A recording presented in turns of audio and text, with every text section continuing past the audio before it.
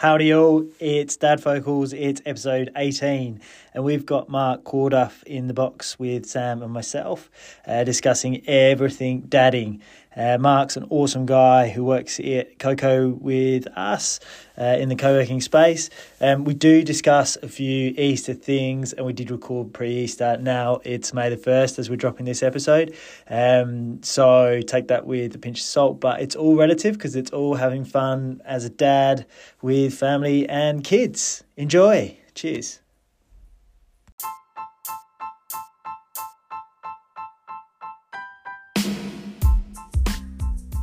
Welcome to Dadfocals, the show where we look at life through the lens of a dad. We're no experts, and we're not here to offer advice. We're here to exchange stories on the triumphs and tribulations of dadding. I'm Sam, dad to 3 boys, Sonny, Van and Otis. And I'm Tom, dad to 3 girls, Bella, Etty and Maeve. Settle in for a listen, with or without your Dadfocals on, and enjoy. Remember, if you have any questions, suggestions, or want to discuss any triggers, you can reach us at Dadfocals on the socials and dadfocals@gmail.com on the email. The links are in the show notes. Let the games begin. Okay, it's been a long time coming. We've got Mark in the studio. Mark is a co-worker of Sam and myself. Great character around the office. Always bounding in, bounding out, big smile on his face, always a story to tell, and always time to spare as well, which I really like, Mark. I know you're a busy man, and never afraid to have a quick chat and check in and check how you are. So welcome to Dadfocals, Mark. Thank you very much. Thank you very much. Welcome, Mark. Thank you. It is a long time coming, isn't it? We planned this, I think, pre-Christmas. We did. And then life got busy. Yeah, as it does. Yeah. As it does that time of year. Yeah. How was the weekend? It was good. It was good. We've got a fair bit coming up next weekend, so I thought bunker down, get things organised. Yeah. What did we do with the kids? Took them to swimming pool and Rosebud, and just generally hung out and ticked things off around the house. So what's Easter look like for you guys?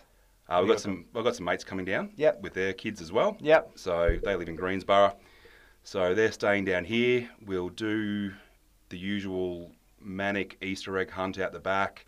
I think I'm going to try and recycle some of the eggs that we've still got from last Easter. And yeah, just keep them occupied. The ones that are still hidden in the garden that they didn't find, or no, they find them all. Then they re-hide them, and then I've got to go out and find them. Yeah, and it's more the finding process, I think. It's a thrill of the chase. That's it. That's it. So this one is an interesting one, and there's a point of contention in my house. Anglo-Australian relationship, there are often points of contention over traditions, and in my house it was a cryptic Easter egg hunt. So you had to answer clues, you went from one point to another, and then there was a big egg at the end of it all. So you really had to kind of work for your chocolate. Whereas, Flick, I think the Aussie way is just, chuck them in the garden and just let the kids go. But is that an English thing or is that a Pountney thing? Because you love like a murder mystery sort of game. Yeah, so... look, Sam, it's a good point you raise. I've checked in with a couple of other English people, and actually it might just be a Pountney. Yeah. But how was your weekend, Sam? Good. We both our respective kids had grand final basketball matches this weekend. So how did that go? Yeah. So Sonny had his basketball grand final on Saturday, which it's funny because he's 7 and his teammates are 7. It's under 9s or 10s, I think. And I think there was more sort of anticipation from the parents than the kids themselves. I think it was just another game for them. But they got done, but they played really well. And the other team was just better all year. So they gave it their best crack. How was he afterwards? Was he okay? Look, to be honest, they were pretty good. Like, Tommy and I were having a quick chat before, and I know Bal had a similar experience, lost a grand final on the weekend. A few of the girls were quite upset. So I don't know if that was a boy-girl thing, but our boys seemed to bounce back really quickly. By the time we got to the Darva Hotel for the after party, they were certainly fine. They'd forgot about that because there was lollies to lolly machines and all that kind of jazz. But no, we had a good celebration. So we went to the Darva, had a few, and then ended up back at our place actually with a few of the kids and families, which was good fun. That chocolate machine at the Darva. Yeah. Mate, my first experience with that, I'll cut in quickly. took Patrick down. I think he would have been around 2. Yep. And I thought Elizabeth was working, and I'll get to that soon. She's a paramedic, so she'll kind of do these split shifts. I'm looking after him, and I thought, how can I tie in a beer and maybe help him play at the playground or do something fun? So he saw the chocolate machine. The thing was just about to pay out. So I put $1 in, and the thing just dumped an enormous amount of chocolate, right? Yeah. I'm like, oh. So he just thinks still that's the way it goes. So it usually costs about $10 to $15 now to get a small variety of something. Yeah. But yeah, it's So I'm not familiar with this machine. So is it like one of the old school coin machines where they sit on the edge? And Oh you yeah, put yeah, another one in? But lollies, Right, same thing, wow. but it's you pick up the chocolate or the lollies or whatever, you drop it, Yeah. and then it pushes. Wow. yeah. In a pub. In a pub. Yeah. Everybody wins. So that's it now. It's just like we're going to the Darva chocolate machine. Actually, so interesting. I did not expect to talk about this today, but we're at the pub and it was chaos because there was a lot of basketball grand finals on. And for the listeners that don't know, Darva, it's a pretty typical sort of pub. Yeah. But they've got this pretty good kids area. So there's the big playground out the back, which is like a McDonald's playground, I guess, and then they've got the inside bit with a few arcade games. Anyway, and it was pretty manic in there. And you know, we've got 3 boys, and so Sonny's 7, Van's 5, and Otis is 2.5. Anyway, we noticed there was this. So where we were sitting, we could see the kids. Couldn't hear them, but we could see them. Yeah. We noticed there was another kid who would have been probably a year older than Otis, so he would have been probably 3.5, and he was pushing Otis around a bit, and you know, and Otis got a bit upset, and anyway, as what sometimes happens after I've had a couple of beers. You punch the kid.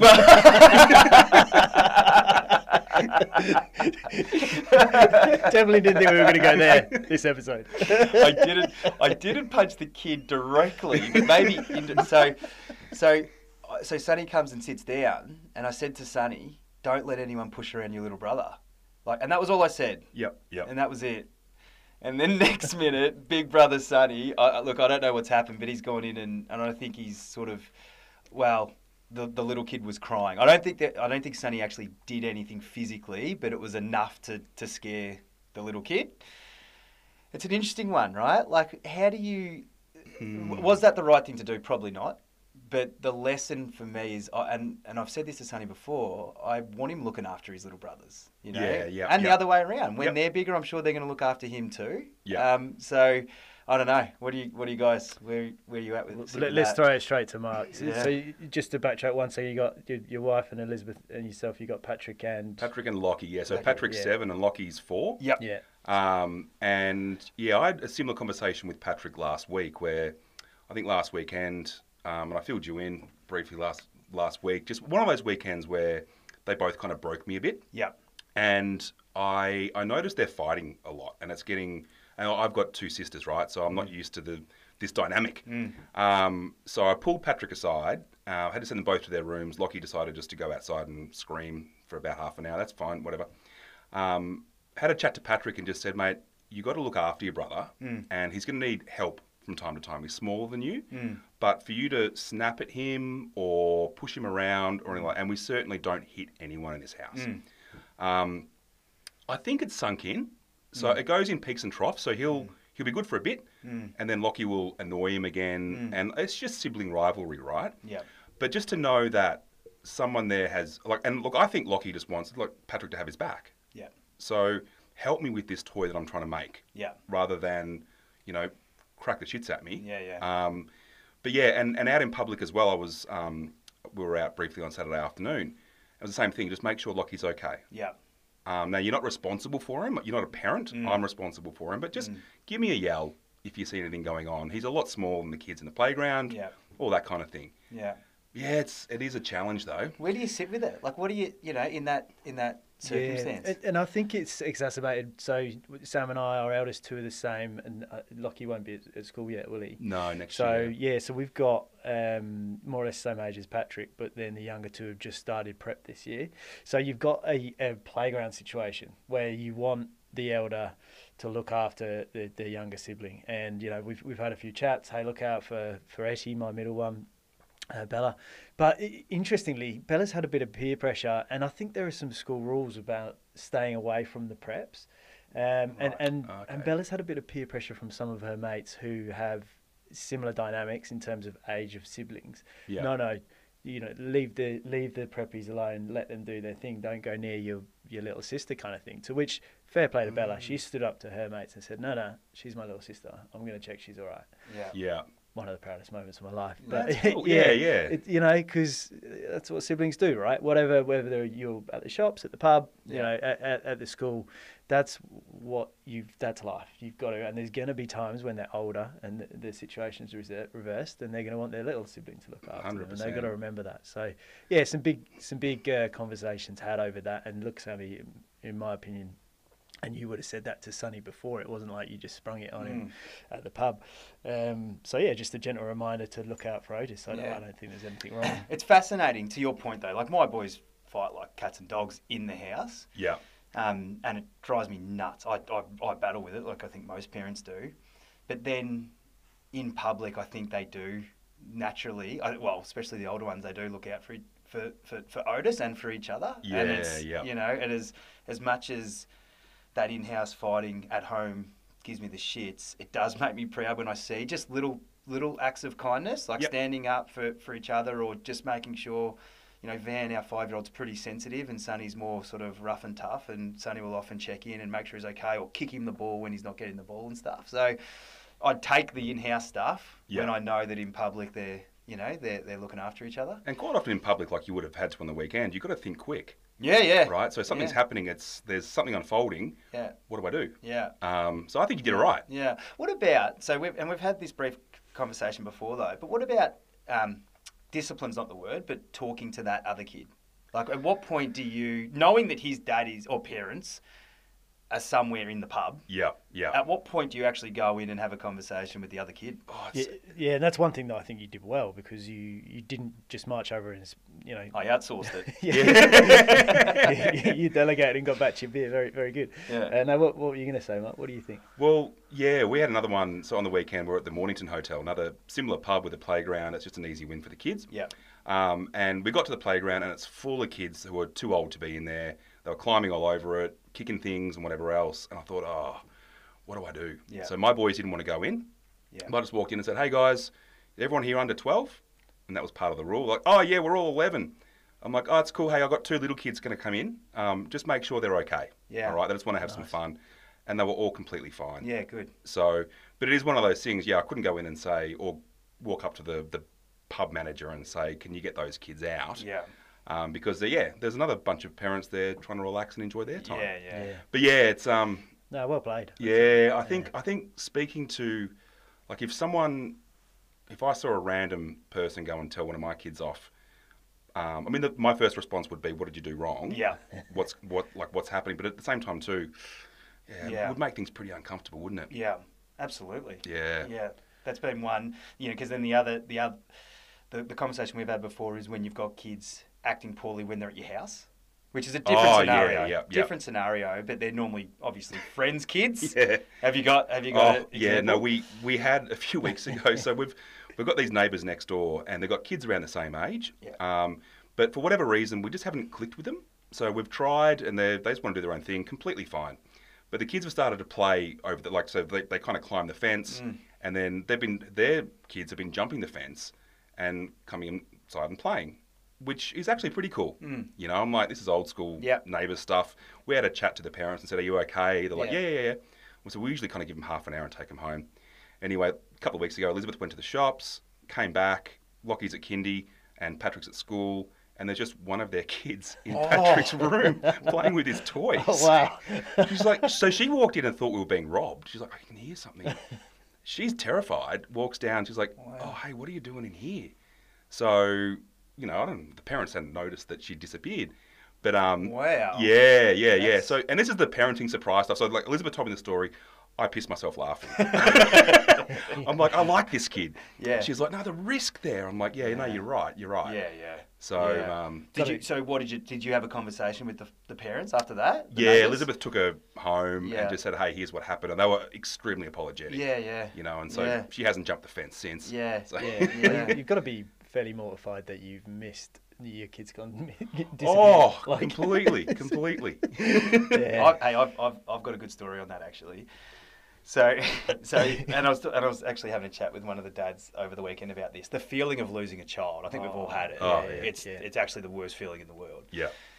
But I ignorantly lost a kid. I ignorantly lost Van. So what happened was Van would have been 2, maybe 3. So around Otis's age. Yeah.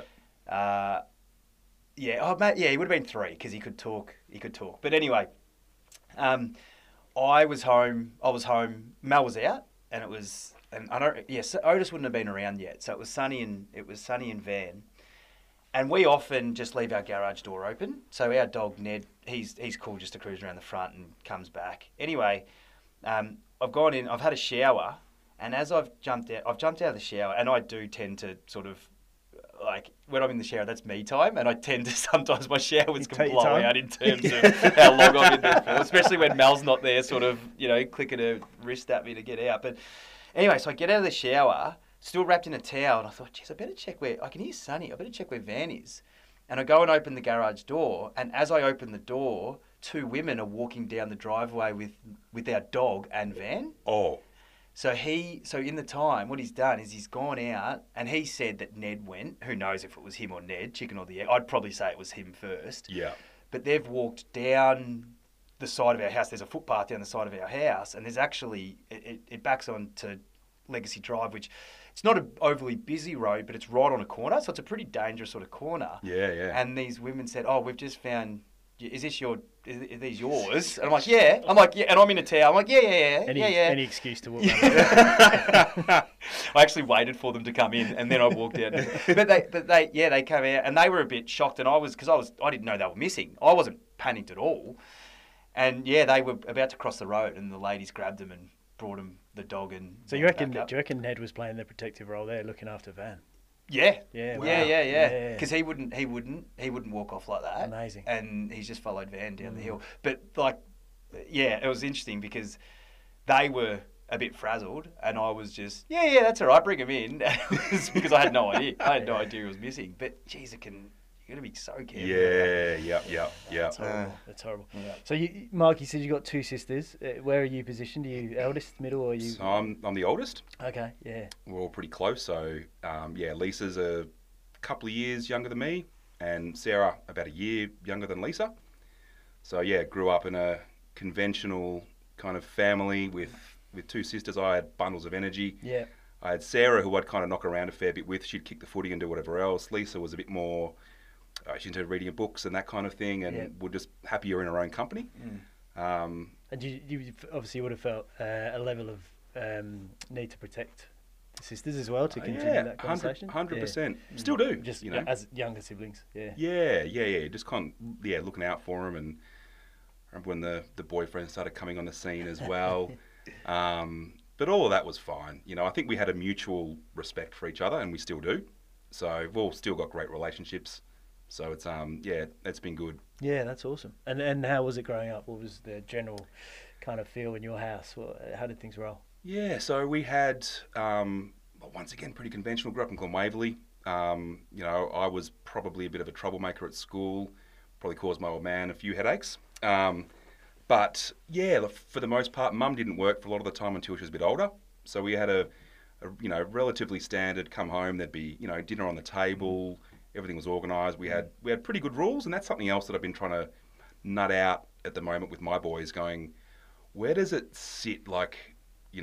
Chores. We're at that stage now. Where we're trying to figure out, and I'm trying to map back to. I think I was a good kid. I'm like, no, I don't think I was the entire time. But a good upbringing. Can't complain at all. Yeah. And Elizabeth had a similar upbringing, or different? Because I guess that's where it's interesting is, one parent's values against another parent's values, and your rules, which you don't tend to talk about at a bar the first time you meet and start to get serious. No, and Elizabeth's upbringing is unique. Yeah. So she's kind of got how to go into it without going into it too much, but a couple of marriages with her mum. So she's got 4 siblings, 2 from one marriage, 2 from the other. And whilst it's kind of similar, so she grew up in Ashburton, We do have these differing sometimes opinions on how to operate the kids. Yeah. And I, for the most part, will go with the flow with her because I think she's great at what she does and, has a really good control over them. Mm-hmm. But every now and then, it's like something needs to change. And I think that was last week for me. I went, we need to set some ground rules. I think these boys need, it's the action and consequence type thing. But they don't want to overcomplicate it for them. So I just created like a list of 3 things that they need to do every day. And that's pack up your toys before bed, because I was just getting tired of doing that. Make your bed, and be kind to each other. And we've just seen this shift since doing that. So she was a little bit reluctant, like, it's not going to work. I'm like, let's give it a crack. Yeah. What could go wrong, you know? So you just kind of taking those steps. Like, I think I've learned through parenting so far, it's a constant work in progress. And something will it'll be bubbling away and I'll be aware that something needs to change. And then kind of shit might hit the fan or something might happen. You go, all right, let's pull the trigger on that. Life can be better. So it's, but yeah, like I think for my upbringing, there was always the threat of, it was kind of the hierarchy, right? So, and I imagine how tough it would have been for Dad because, especially for Mum. So we're all being rat bags. She's telling us off, sending us to our rooms. Then there'd be the, wait till your father gets home. Yeah. Right? Yeah. And you're like, bad cop. oh, shit. Yeah. So my father's got no idea. He's in his bloody, 1987 Ford XF Falcon driving home from the city. No mobile phones or anything. He just wants to come home, have a beer. But I think that's a great point. How did they communicate that you're going to need to play bad cop? It was just that was just the a status fine, quo. The flag. It was but I would respect that for whatever reason. So Mum was the authoritarian, and Dad would never laid a finger on me, but was always direct. Like I think he's Irish. He had 3 or 2 other brothers. So there was just that mutual understanding that when Dad comes home and something needs to be done, you do it. Otherwise, something might happen. Whatever that thing, it never happened. So the perceived consequence, nearly. Or discipline. Yeah. But imagine now. So right now, if all hell's breaking loose for any of us at home before we get back from work, there'll be a heads up. Yeah, for sure. And we can come up with a strategy. It might be like, do you want me to pick up some takeaway on the way home? You want to the pump? Maybe I'll take them out. You would just be walking cold-faced straight into, all hell breaks loose. But Well, not only that, just and I don't know, your role, your sort of schedule day in, day out, Mark, but I get the impression, like Tom and I, we've got a fair bit of flexibility as well. Yeah. So my old man never came home from work early or, during lunch to help out. Like, that wasn't a thing, right? Yeah, no. That wasn't a thing. So and it hasn't happened often, but when Mel has been really struggling, it's great to be in the position where you can nick home and give them because often it's the same when I've got the kids. Often you just need half an hour to go for a walk or have a coffee or just to have a bit of a reset. Yeah. But that wasn't happening in the 80s. No way. Nah. So Dad will be driving home and you know what's coming or you know what's not coming, which is great. But it's just that perception of what could happen. Yeah, I think so. And I think it was that hierarchy, even though nothing ever eventuated, or a stern talking to. Yeah, I might have got to. Yeah. So a lot of leave your sisters alone, don't touch the cat. I think just being just active. Yeah. And often I just need it. I'm like, can I just go down to the oval and just kick the footy for an hour? It'll burn the energy I need right now, So, and I'm noticing that now with the boys too. They're like these batteries that you need to deplete by the end of the day. Otherwise, they're just going to do your head in. Yeah. But often it's those simple things where you're like, let's just grab a basketball and shoot some hoops. Yeah. Mark, is there something that, we talk about this a fair bit, that you want to give your kids things that you at least perceived that you didn't get from your parents? So is there something, whether that's material things or more emotional support or whatever it was? So is there something, like what's the one thing that specifically your dad, actually it doesn't have to be your dad, something that your parents did for you that you then use that as a tool for your kids? And what's one thing you feel you didn't get that you try to instill with your parenting? That's a great question. I think Elizabeth does a lot of this. I think that's one of her main motivators for her parenting. I think for me, what I really respected with my old man was he got me involved in every sport possible Yep. to try and just see what would click, right? And he would coach the soccer team. Now, even when he did that, I was sent off in the oval half the time. I had to sit in the car. And I think back, and there's a bit of regret there, just on maybe how I treated him. Yep. But at the same time, too, I'm like, hats off for really having a go. Yep. Like, I played every sport under the sun. He was there at training. Yep. And I think it's important. And in the end, it was tennis that was probably the one that stuck, and skateboarding, which was the one that I picked myself. Yep. So I will try and continue that on with the kids, without a doubt. And I think it's about listening to them, probably. Maybe, I don't think he tried to influence too much what I did. But when they make their own choice, right? So right now, Patrick's like, I'm fascinated with basketball and football, and it's come out of nowhere. So we're watching stuff on TV, we're going up to the park, so where will this go next? I've just got to be ready to be able to facilitate it for him. I think the one thing, if I could try and really focus, was I think my dad, I remember always thinking he's just constantly lecturing me. Yep. He's constantly telling me off. Yeah. And I'm finding myself doing it now. Yeah. And Patrick's like, hey, you're the guy with all the rules.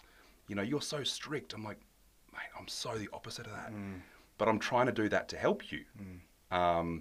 So I think that'll be my task. If I can nail that, which I don't know how to be that authoritarian person while still being able to get, not be too much of a douchebag about it. And my dad never was. I just always felt I was confined by rules. Do you think that was because you touched on earlier, your mum being the authoritarian, but your dad coming home and, wait till I tell your father kind of line. So your dad already had a role. That was his role, so he kind of had to play that role. Do you think there's an element of that? And do you think that is now your role to some extent? I think so. And look, I think these traditional roles often don't change. I think parenting now is a lot different, right? Like you were talking before, Sam, about being able to duck home and help out with the kids. And now I've got a similar luxury, and I don't take that for granted ever. Yeah.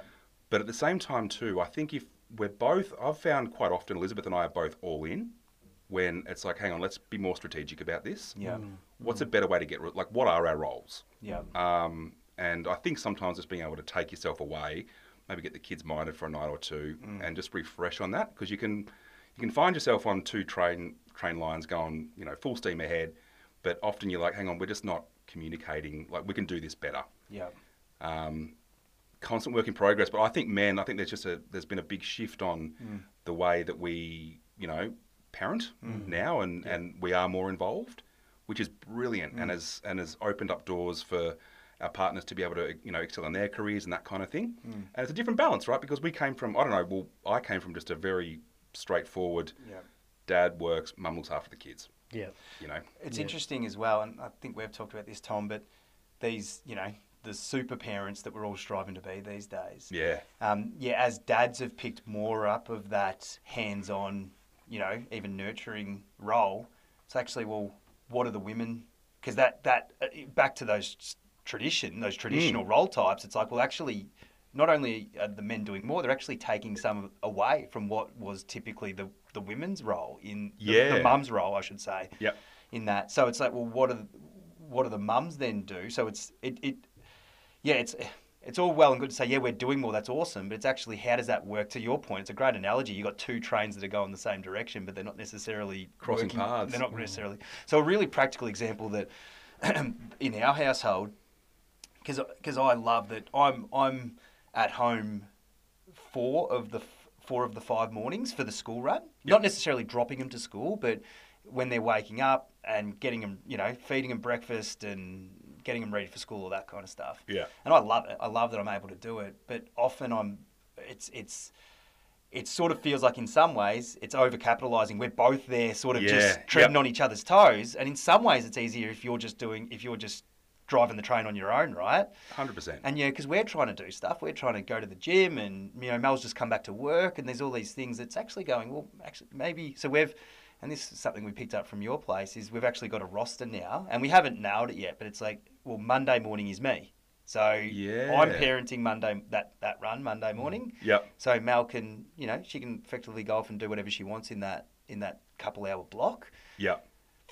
great in theory. We'll see what happens practically. But you definitely, I think sometimes it's easy when you've got them on your own. We talk about it all the time, Yeah. where most times actually, when Elizabeth and I are both doing the bedtime routine and dinner, all that kind of stuff, they act up, and it's hard work. And then she'll go to work the next night. I'll have them, won't be a problem. Yeah. And then the next night, I might go and do something. She's got them. She was like, they were perfect. Yeah. I'm like, hey, do we need to both be here every night? Yeah. Like, should we be piecing out? Do you want to go see a movie? Do you want to go for a walk? So I like the roster idea. Yeah, look, for me and for us, and I think you guys will probably both agree, as long as the family can come together, and I appreciate Elizabeth works shifts, so it's not so easy for you always, but as long as the family can come together like once a day, and that moment is probably dinner time when it can happen. Then you kind of get to reset, sit around the table, and go again. And the rest of the day doesn't have to be everyone doing everything, because ultimately you're gonna, however good you are at it, you're gonna stand on each other's toes.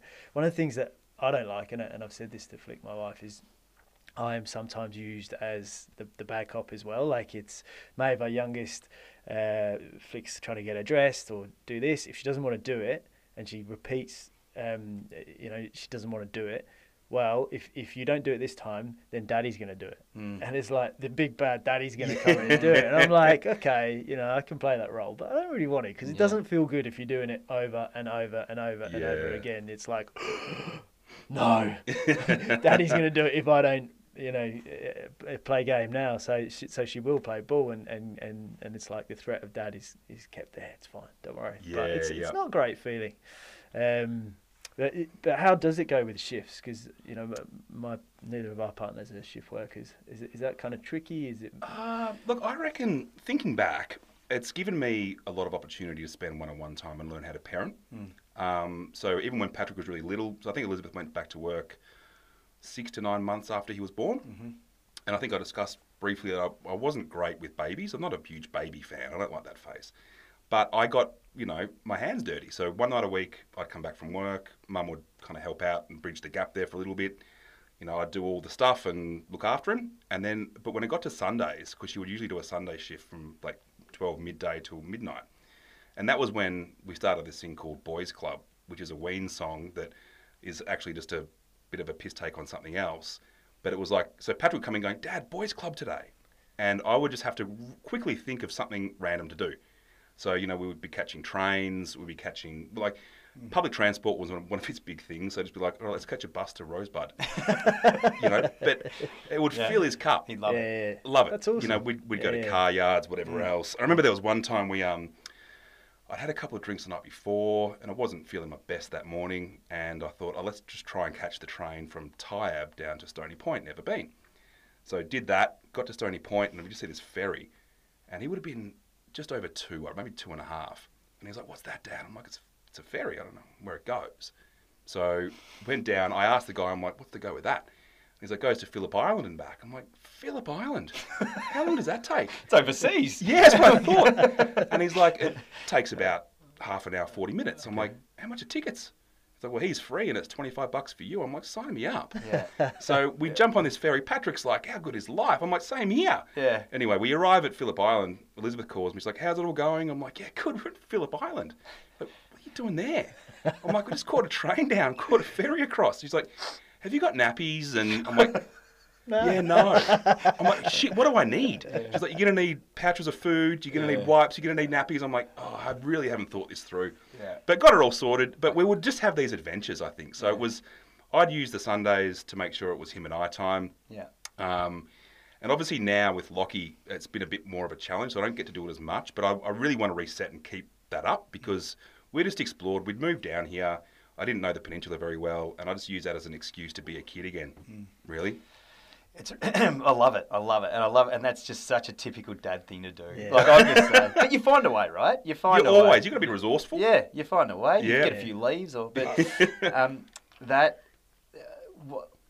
that. I love that idea, and it also doesn't, looking through my lens, it doesn't overly surprise me that it's dropped off, because the hard thing with having, and I don't think this is a boy thing at all, but having 2 kids similar-ish in age, you take them out, and it's just, taking one kid out is, like you actually, it adds to it, right? Like that would have added to your experience of getting on the ferry and all that stuff. you got 2 kids, and our eldest, they just fight. They're so Yeah. competitive, and it's Yeah. just you got to like psych yourself up to to take 2 or sometimes 3 of them out altogether. You know it's just going to be hard work. So And they have different interests. Different For some interests. reason, like, I take Lockie on a train, I'm like, this is not blowing your mind? yeah, He's like, no, I like robots. yeah. I'm like, yeah, Yeah. all right, well, we'll go home after this and, I don't know, play with robots. Yeah, But, yeah. It's hard. No, the adventure's fun. It's great. Yeah. And you've just, I think you're right. I think often it's better if you don't have a chance to think about it. You just walk out the door. Yeah. And you just go. Yeah. And unbeknownst to my wife, there are shops out there where you can actually buy nappies if you're short or food. You don't have to carry so much stuff all the time. Yeah. But Yeah, I think it's awesome. And Mark, I often overhear your stories, or you and I are speaking about it. And I think your adventures are great. And I love, if I may, I overheard you talk about ChatGPT the other day and how you brought that into the family, and I loved it. As a little segue, do you want to just touch on that? Yeah. So we've I've got some friends that've been batting on about ChatGPT for a long time, and I understood it, but I thought I'll get to it when I get to it. Anyway, I started playing around about 2 weeks ago. I'm like, this thing's amazing. I wrote a resume for my partner, and I'm asking it questions, whatever else.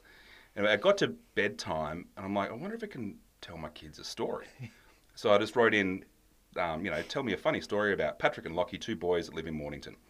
And out spits this story. The 2 of them are dead still, just listening like, that was amazing. Did it actually read it, or you read it? I read it. You read it. I okay. read it. Yeah. They're great. And they've all got a moral at the end. Yeah. It could be a kid's book, right? So then the next day, Patrick asks again. He's like, all right, but I don't want to hear any boring stories about me and Lockie in Mornington. I want something else. I'm like, all right, well, what do you want? And he's like, I want a story about a guy that has every colour pencil apart from bronze. I'm like, rightio, let's see if ChatGPT's got this. Very specific. So I come with a story about this superhero called Bronze Man that only could expel superhero powers if he could be bronze, but he wasn't bronze. So he needed to figure out how to become bronze. So he grabbed all the other coloured pencils, mixed them all together to make bronze, and then became Bronze Man, the most amazing superhero in the world, only because he was resourceful. That is amazing. So once again, it kind of had this, so Elizabeth comes home, and I'm like, you got to wait till you hear the kids' stories tonight. And she's like, hang on, you're not using your imagination? You're not? I'm like, I'm spent. It's been a big day. Let's just have it taken care of, but trust me. Yeah. Anyway, I read a story. She's like, that was really good. Yeah. So I've shared it around. People are doing it. Wow. Yeah. That's such a good idea. Have a crack. I reckon it inspires you as well to kind of have your own stories, because it is hard to sit there night after night and kind of make stuff up. And the girls often go to me, Dad, whatever. And I'm like, now and again, it would. I'd appreciate some help, so that'd be great. Especially at 7 o'clock at night after you've been, wrestling them into bed, and the last thing you want to do is. I struggle with that for sure. Yeah. My dad was brilliant at that. Right. He had this imaginary character called Seamus, and he would just come and sit next to my bed and just tell me these stories. And I don't know how he kept doing it. So, and I've tried. I've created characters, whatever else, and I kind of tell 2 to 3 stories. Like it's good. I'm like, I've got nothing else now. So thank you, ChatGPT. I kind of wonder if our imaginations when we were kids, and our kids now, and my girls, especially my eldest, has a really vivid imagination. It's amazing, but they're exposed to so much stuff. They see so much stuff in life and on telly and stuff like that you kind of wonder how much room there is left for their own imagination. So whereas our parents, because my parents were the same, were kind of filling our vivid minds with those stories that we're like, wow, the kids are probably like, I saw that on YouTube yesterday. Whatever. So but sounds like you had a great relationship with your dad growing up. Yeah, definitely. Yeah. And we still do. So he suffered depression, and now kind of has taken that across and is an advocate for that with Beyond Blue. Wow. So I've seen a lot with Dad. Yeah. But for me, it's just that he's never, ever, as sick as he was for a bit, he was always a great dad.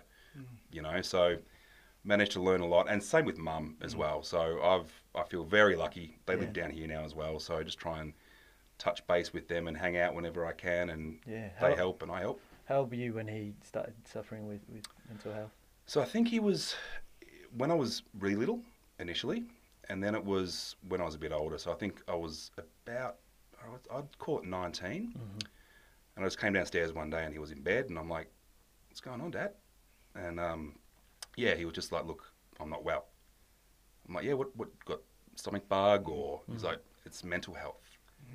So I really didn't understand it, and I learned obviously through that, how it all kind of plays out, warning signs, what to look out for. Then of course you go worry, like, well, I wonder if I'm going to suffer from this too. It's obviously in the family. But he worked super hard on himself, super hard on his physical and mental health. And yeah, I think now just being able to tell his story as well and just try and help other blokes. I think his big thing is blokes should talk, just like this, right? Yeah. So when I first heard this, you kicked off this podcast, I'm like, where was this when my kids were born?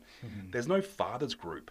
There's no network. When you're kind of looking around for help and support and guidance, you can feel isolated. Yeah. And it's the same with my old man. He's like, if you're feeling like crap, talk to someone. That's all it can be sometimes, is just opening a conversation. Yeah. Non-judgmental. How you feeling? Yeah. I feel like shit. Yeah. Yeah, what's going on? Blah, blah, blah, blah. Problem shared is a problem, halved. Yeah. So I think, and kind of thinking back to early doors of having kids and that kind of thing, and it's going, where was those nuggets of advice or that mutual party or something to listen to or read, that you can go, because we had mothers group, and I think it's a changing space now, I've heard, and blokes can get more involved, but she'd be able to go, like Elizabeth would head off and chat with other mums and then come back and her cup's full. So now it's your turn with the baby tonight. I'm like, right, I still don't understand this, but look, Dad, Dad, it's been a really interesting story. I think, kind of came across here when he was 19 years old, all on his own with a couple of mates from Ireland, and then met Mum, and has probably been homesick most of his life, but at the same time is as Australian as anyone else, even though he's got an accent. I never knew he had an accent until I was like 20. Someone's like, you can't hear it? I'm like, no. It'll be the same with you and your girls. So I think, full admiration for him, just being able to work through it all. So yeah. Amazing that he told you that when you were 19, because I think I would hazard a guess many blokes would go, stomach bug. 100%, and 100%. Face up to it and talk to you about it. That's incredible. Because the risk you've got there with your employer, like I know the space is changing now, which is brilliant, and that's what he's working towards. Is that it shouldn't be a stigma, and there's help. So it was a challenge only because I thought the fixes were simple. I'm like, it's to do with your job, Dad. I want to help you find another job. No, it wasn't that at all, and it probably took years. And I remember even getting in front of his psych. I want to meet your psych. But it was more me trying to understand. I would get angry sometimes because I just wanted him back, But now I know it's a process. So yeah. Yeah, amazing for you as well as a late teenager. And I know you had your skateboarding and uni and other stuff going on. That you paused and took the time to try and help your dad. That's a brave thing to do. Yeah. Well, I think you kind of do, especially being a close family and that kind of thing too. And my sisters were in the same space too. And I probably held back a little bit. I think, thinking back, I wanted to do the typical... I don't know why everyone just decided to go to London after they finished uni, but that was going to be my thing.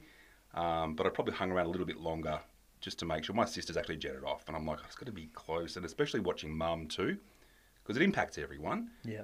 And then it got to a point where I'm like, we've got things under control. This is great. Would you talk about it openly with your mates and peers? About your dad? About your dad? 100%. 100%. Yeah.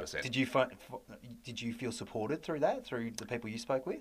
Yeah, I think a lot of people didn't really understand back then too. So it was, got to think about it, it's probably 25 years ago. Yep. So it was, he'll be right. I'm like, yeah, no, he will. He will.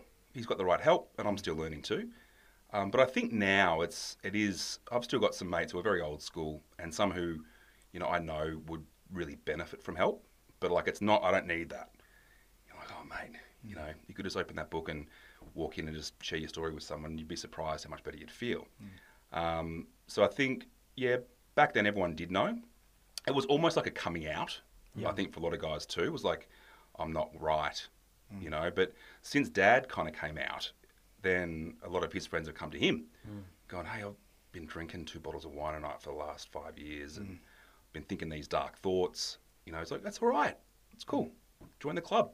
Yeah, So yeah. And do you feel as if that helped to equip you for life and for fatherhood when you became a father as well? Some of those experiences. 100%. Yeah. And probably just looking for warning signs in moods and that kind of thing too. So I'm probably a little bit more sensitive now, and I can notice someone's not themselves. But you just know how to have that combo, you know. And sometimes it's not the right time. Sometimes it is. Sometimes it's just a matter of going, hey, you want to have a hit of tennis? Yeah. You know, go for a walk. Yeah. And then, you know, it just depends on what people need. But yeah, so. Hey, Mark, I want to circle right back to something you said earlier because it really resonated with me, is around the lecturing piece. Because my old man, that's my vivid memory or feeling of being lectured. And, you know, it's interesting because as you're saying that, I was thinking, well, what's that in lieu of? Or what do you put in lieu of lecturing? And I think maybe typically a man would be, rather than a lecture, which if you reframe a lecture, it's hopefully like a thought out conversation to help a kid get more context as to why the behaviour isn't right. Yeah.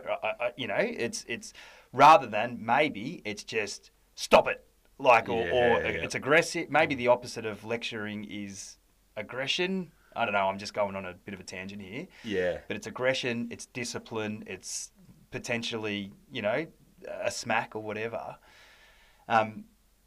Because I'm exactly the same. I feel myself lecturing, especially Sonny. I feel like I'm lecturing him all the time. But yeah, like what do you do in lieu of that? Like in the moment when you feel like there's a conversation that needs to be had, like what do you do? What do you do in place of that? I don't know. And I think, I mean, there's obviously the setting an example thing, right? Yeah. So Yeah. if you're walking the walk and talking the talk, then, and if your kids can follow, but there's often times where, yeah, I've felt like, you know, I have over lectured and I have kind of bummed him out. And I wrap up afterwards, I'm like, oh, it was my old man then. But how else? I ask myself the same question all the time. How else can I do this better? I don't know. I was thinking something before, and my mind's gone blank. But yeah, I don't know. What? In theory, I think there's something around taking a breath and dealing with it at a later moment. Yeah. So, and I always remember, this kind of brings back memories of what, you know, the classic "wait till I get you home" from my parents, which I don't think was so thought out all the time, but maybe that was their mechanism of, I'm going to take a breath, and when we come to later tonight or later this afternoon, then we'll have a conversation about it, because, you know, we'll all be a lot calmer. We won't just be in that reaction space. Yeah. Actually, maybe 2 hours down the line, you'll reframe it and you'll think this isn't a big issue. Yeah, or you'll be in a far better headspace to have the conversation that you want to have. And I think, Mark, you touched on at the beginning this idea that something's bubbling away, and then there's kind of a flashpoint, and then there's a conversation.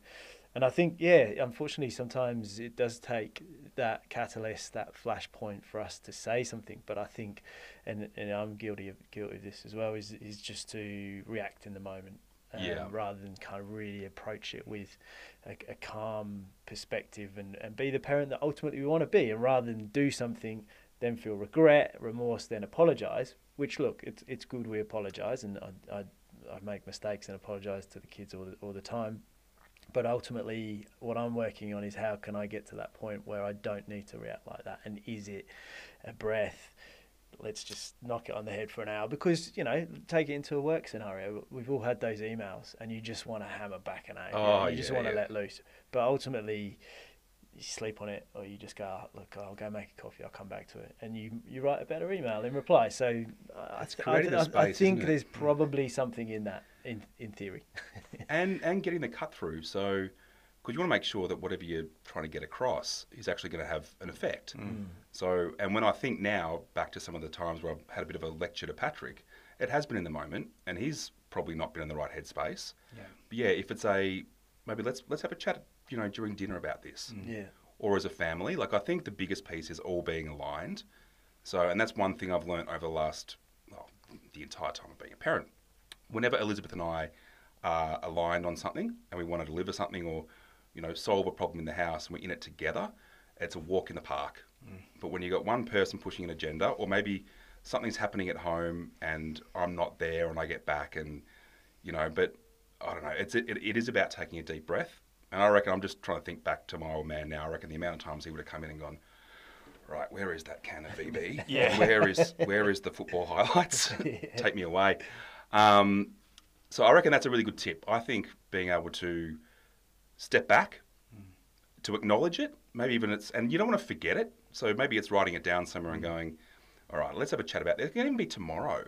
Yeah. You can sit down and go, remember yesterday, Patrick, when this happened? And then you put some more time to think about it, right? Yeah. So you've probably got a better opportunity to solve it properly. Yeah. Rather than... And I think you said it, Mark, the two-train analogy that Sam said as well is fantastic, because it's just 100%. If you're going in other directions, you got problems. Oh, and the kids need to know that you are aligned. Yeah. You know, I just think back to all of our bigger problems that we've had, and every time we either sought external help or we had a chat together and decided on a way to move forward, it was our confidence, and then kind of walking in and the kids almost kind of get, you're like, oh, you both want this to happen. Damn. Yeah. And there's stuff that, you know, Elizabeth will pull me up all the time. Like, why are you giving him so much sugar? Why did you just do that? And I'm like, good call. Sorry. You know, there's other times where I'm like, it's been a really rough day. And I'm struggling. Did you need to go for a walk? That'd be fantastic. Yeah. Thank you. Because you just want to show up being the best person you can be. Yeah. But at the same time, too, there is that responsibility. So I've always thought, maybe I'll just be the fun dad. And everything just lands in place. Yeah. I'm like, damn, it doesn't. Yeah. And you said guidance. it. You said it. I think the dinner table is a good place to do it.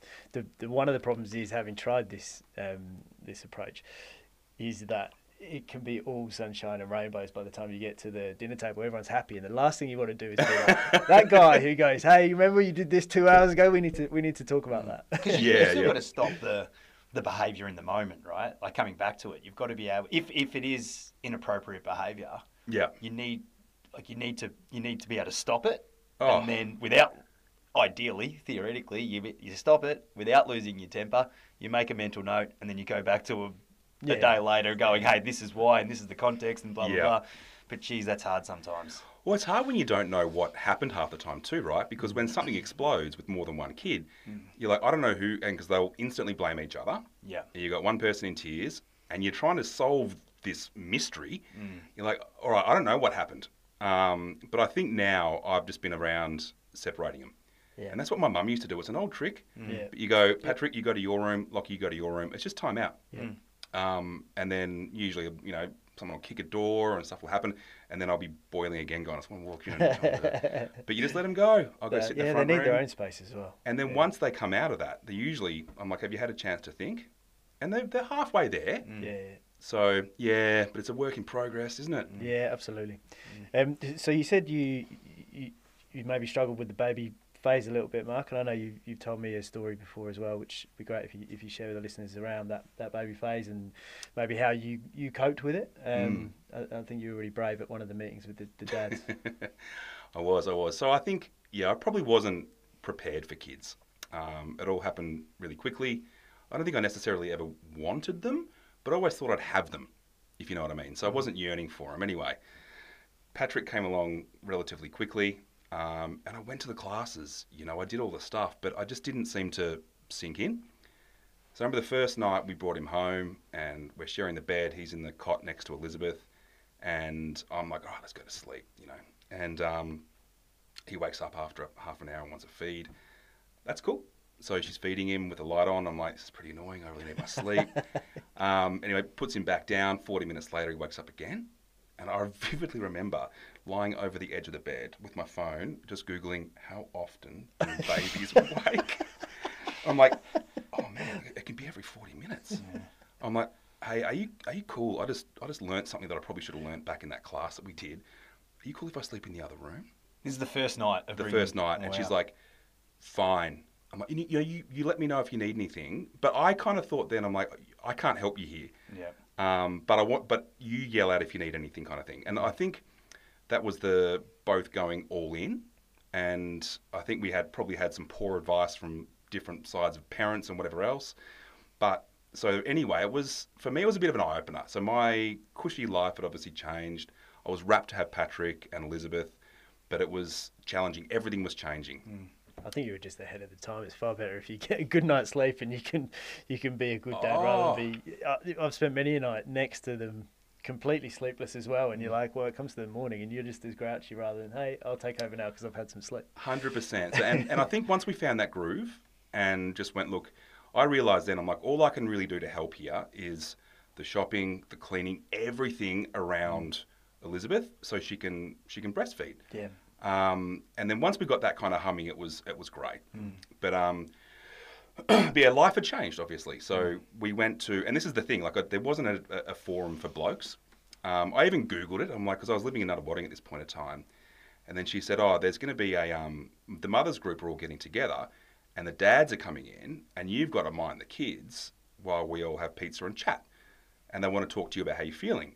I'm like, oh, this would be a good opportunity just to see how everyone else is feeling, right? So we're sitting around, there's all these guys. So Patrick was a shocking sleeper and I'm just feeling anxious holding him. And I think back then my anxiety was probably through the roof. All these guys are looking lovingly at these babies, and I just want Patrick gone. I'm like, someone else take him, you know, this is hard. Go around the circle, and it's like, how you feeling? And I was kind of second last. And everyone's like, oh, this has been a life-changing moment. I feel so blessed. I'm so happy. Everyone had the same sentiment. I'm like, I want to express how I feel, but I'm really scared that maybe I am the only one feeling this way. Maybe I need to get some help. I don't feel what these guys are feeling at all. Yeah. And I thought, stuff it. I'm just going to explain how I feel. So like, Mark, and how are you feeling? I'm like, I'm not enjoying any part of this. Work is hard. I can't sleep. Our relationship is being tested. I wasn't prepared for this, blah, blah, blah. And I just saw everyone else's, most other shoulders just slump down. And was like, I'm the same. Man, I'm the same. Like, well, can we have an honest conversation? Yeah, yeah. So I feel like there was this, maybe a bit of a stigma, or I thought that I was meant to behave a certain way when it's okay to go, man, this is really hard work. Some people are great with the baby stage and some people aren't. And I think then it was just so we had a pretty robust discussion. Elizabeth comes out, she's like, how did it all go? I'm like, I just let everyone know how I felt. She's like, oh no, you did? I'm like, isn't that what it was meant to be about? Yeah. And like, what did you say? I said, just that this sucks. Yeah. But like, I'm trying my hardest. But yeah, so it was just, Mate, it's just, I think there's so much in that story, and I love it. I love that you were honest, and that's what this is all about. But that, that idea that parents, kids aside, I think that's the whole society saying that men shouldn't, like men aren't allowed to express that they're struggling, right? That men should be saying that with the armor on, I'm all good. I'm okay. Yeah. I'm fine. Yeah. Nothing, So I think there's a bit of that in it, but then also you overlay the whole the you're a dad thing now, and I've had a similar feeling. I've spoke about it on here. Like it was for me, amazing experience, and seeing Sonny being the eldest, seeing him being born, but I can't say that lightning struck me when I first held him, and all of a sudden I felt extremely connected to this baby. It took time. For me, it's been, as the relationship, and still is evolving and growing, my connection with Sonny gets deep, and all the boys, but it gets deeper and deeper. So I had a similar experience, and in some ways that's not what is expected, and that's not what's expected to be said either. So I praise you, mate, for that, and for being honest. And I think, and like it took me a while, even with family, just to go, like, are you connected? That was an interesting comment there as well, because Elizabeth would say that. She's like, what do you feel when you're home? I'm like, nothing. Yeah. I can't, I'm stoked to have him, but there is no connection here. But of course it came, and I knew it was going to come. Yeah. And like, as soon as he starts to talk and interact, and it was probably when she went back to work and we went out together and did stuff. But in those initial stages of just going, hey, because the challenge is a lot of the time is that you've got mates who have kids, but they're at different ages. So, you got someone who's got older kids, and often it was just don't worry, mate. For the amount of times I heard, it gets better. It really does get better. I'm like, when? How? Yeah. But of course it does, right?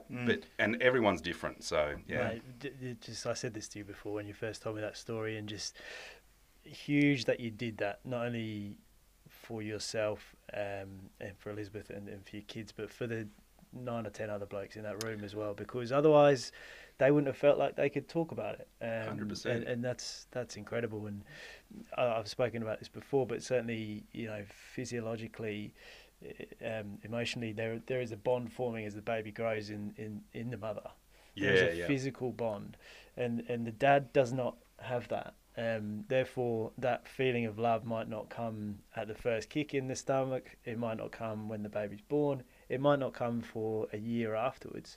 And male postnatal depression, as I said before, is a real thing, and I've only just become aware of it.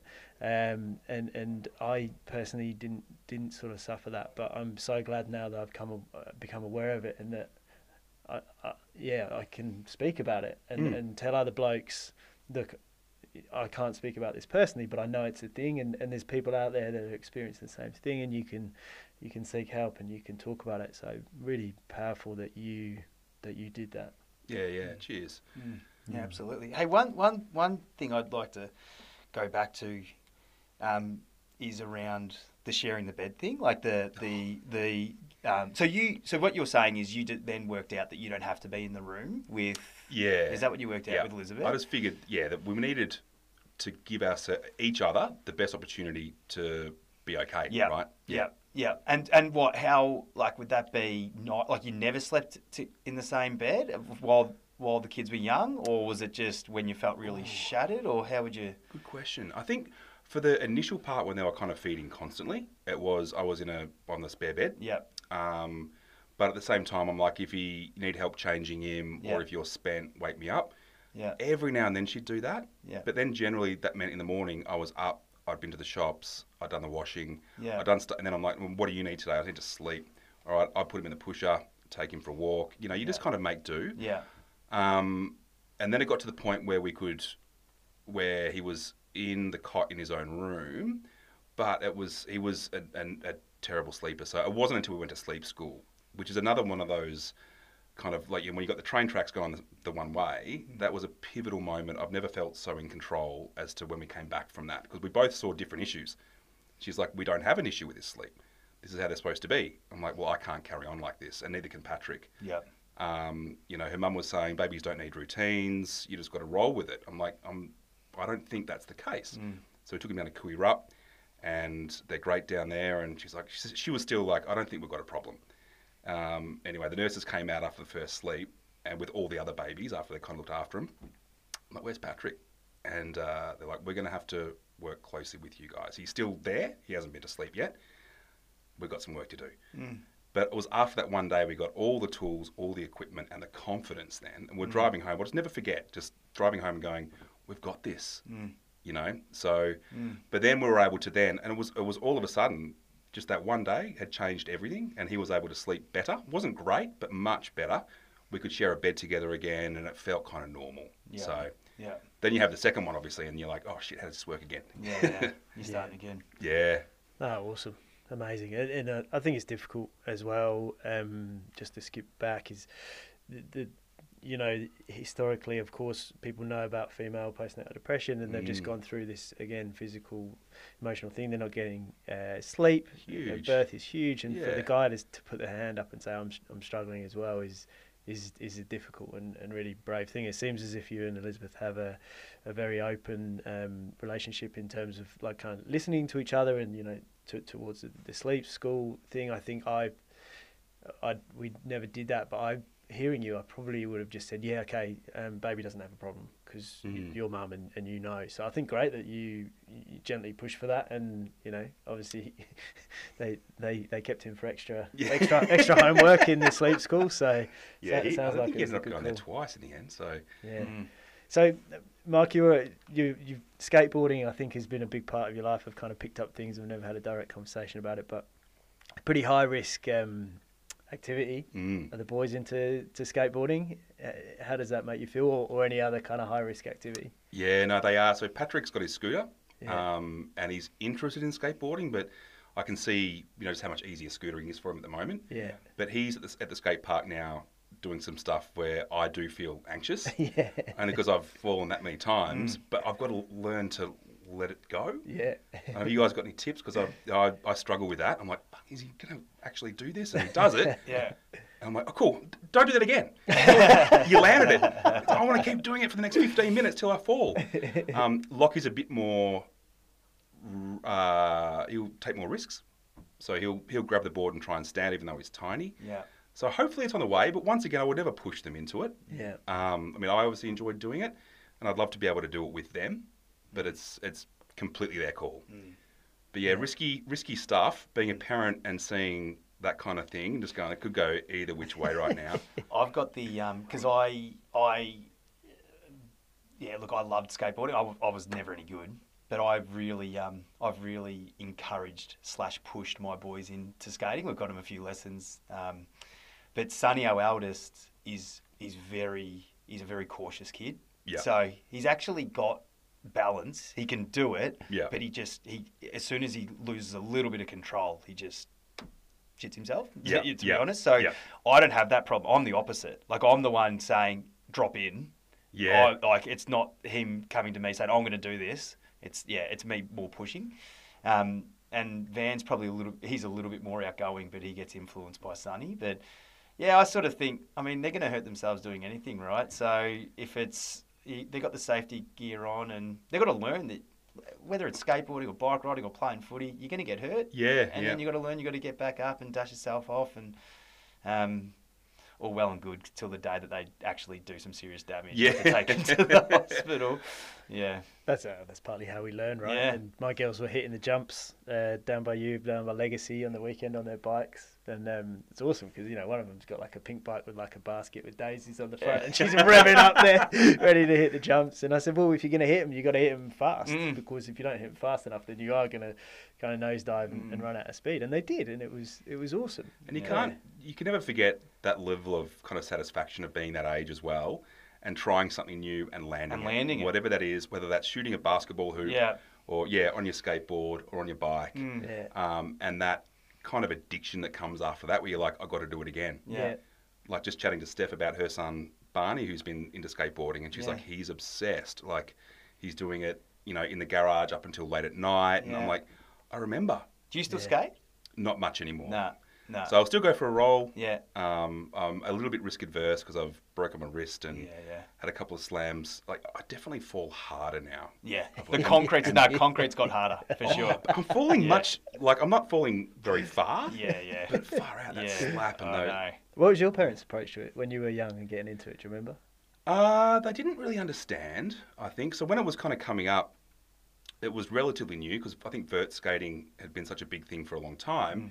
And that had kind of died, and street skating was coming up. And I don't know how I found it, or it was like I found a different clique of friends. I think it was when I started working at McDonald's and had some buddies there as well. So I would find myself up at these spots in Glen Waverley religiously. And I'd go there by myself, or I actually liked a hot day because I knew no one would be around.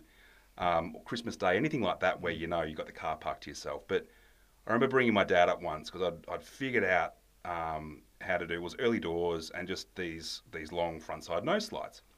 I'm like, I just want to show him, you know. So I brought him up and he's like, yeah, cool. And I showed him and he's like, yeah, so that's it. I'm like, you don't get it, do you? That took me so long to. So some kids can learn quickly with this stuff. I take a long time. So I'd spent months on that. But it wasn't until he started watching the Olympics recently and he's like, I get skateboarding now. I'm like, that's awesome, Dad. Like. It's hard work, but yeah. So like, I think what I liked about it was I'm probably not a huge team player, maybe. So that's why I like tennis and skateboarding. But it still is. It's one of those things where you go up to the skate park, and I see it all the time now up there when I take the kids, where there's a few kids hanging out. Someone's trying to learn something. They help him or her as well. I'm just seeing the amount of girls into it now is so amazing. I think in terms of taking lessons out of sport. And look, I'm probably biased because I do love skating, but in terms of just that repetition, trying and trying again, and the risk of and when you're trying something new, the risk is that you actually hurt yourself. Yeah. So the risk is quite high. Yeah. You know, you kick the footy and you have 50 shots at goal. If you miss a couple, it doesn't actually Yeah. matter. Yeah. But choosing what I say to my boys all the time, choosing courage over fear, and repetition, and then you finally land at whatever it is. It's an incredible, incredible feeling. But the lesson of that, you know, facing into something you're scared of, and what's on the other side of that fear is actually some really good stuff. Yeah. I think there's amazing lessons in skating. 100%. Yeah. 100%. And just that community as well that you kind of build around it too. So if you can find some kids of a similar level, but you always need someone that's a bit better and someone that's a bit like maybe less. Yeah. And you help each other out. That's what it was always about. Yeah. So Awesome. And drinking warm orange and mango drink and whatever you could afford to keep yourself going for the day. And Elizabeth and Mel are on par with the risk taking. Elizabeth hates it. I'm like, Oh, right. yeah, only because she doesn't hate it. She loves. She kind of has an appreciation for it. But I'm like, I'm going to go for a skate every now and then. Like, I love just going down to Balnarring. Yeah. And you can go down there at night, turn the lights on. You got the whole place to yourself. It's amazing. But her fear is always, please don't hurt yourself. Oh, so it's more fear for you, not for the kids. 100%. Oh, this is usually when I go by myself. Yeah. Because there's been a couple of times down there I've fallen and come back and. I did actually mean your boys, but I'm glad Elizabeth. What about the boys? Is she happy with the boys getting into it? She's actually way better than I am. Like when it comes to the risk. Right. So I'll see them. I'm like, whoa, hang on. This has escalated quickly. He's going to try that. And she's like, it's fine. And often she's seen it. He's been trying this for a while. You actually haven't seen it. Yeah. Other times they've got to learn. Yeah. I'm like, yeah, rightio. Yeah, I shouldn't be this way, but yeah. So. Yeah. What about Mel? Yeah. In terms of me, she couldn't care less about me. So that's fine. She sends me down. No, look, with the boys, yeah, she's skating specifically, or scootering or bikes or whatever. But yeah, no, she's pretty cool with it, to be honest. Yeah. But again, we don't really have, because Sunny's so cautious. It's very rare that they're going to do something where we're actually worried. So we don't. I think there's some kids that are just absolute. It's just a different mindset around that kind of stuff. 100%. So we probably don't really get tested, to be honest. Yeah. I think we'll finish up, Mark, with a question as to if you said you wish this was around and other resources when you were a young dad. To any young dad out there, what would be your number one Dadfocaler tip? Put you on the spot. Question. I would say try and find someone with kids of a similar age that you can lean on, and someone that you can kind of trust, and just share stories, and look for those bits of advice, because every now and then you might have something you're struggling with, but if you can actually work through that with someone who's, hasn't got a direct, maybe isn't a family member or something like that as well, but someone that you can help, just go, look, would you, like almost like a mentor, like just a buddy, someone that you can go, when shit hits the fan and I need some help, could I lean on you? And vice versa. Because quite often it's just, I just need a breather. Here's what's happening at home. And, you can struggle with it and you can't see other ways. And someone with a different perspective can often say, and even just saying, look, I've been there, man, or I'm in the same spot at the moment. It will be all right. So I think that would be my tip. And that's why I love what you're doing. Just I think it's opening conversation.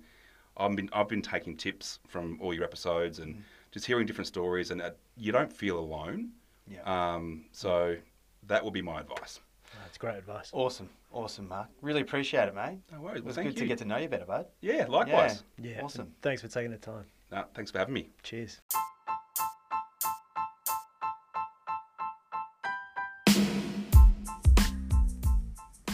Thanks for listening. We hope you enjoyed the show. Like, share, subscribe, and all that rad dad stuff. Remember, we're all just dads doing our best. No pressures, no guilt, just a lot of love and talk. If you're struggling with anything, reach out to someone. A problem shared is a problem halved.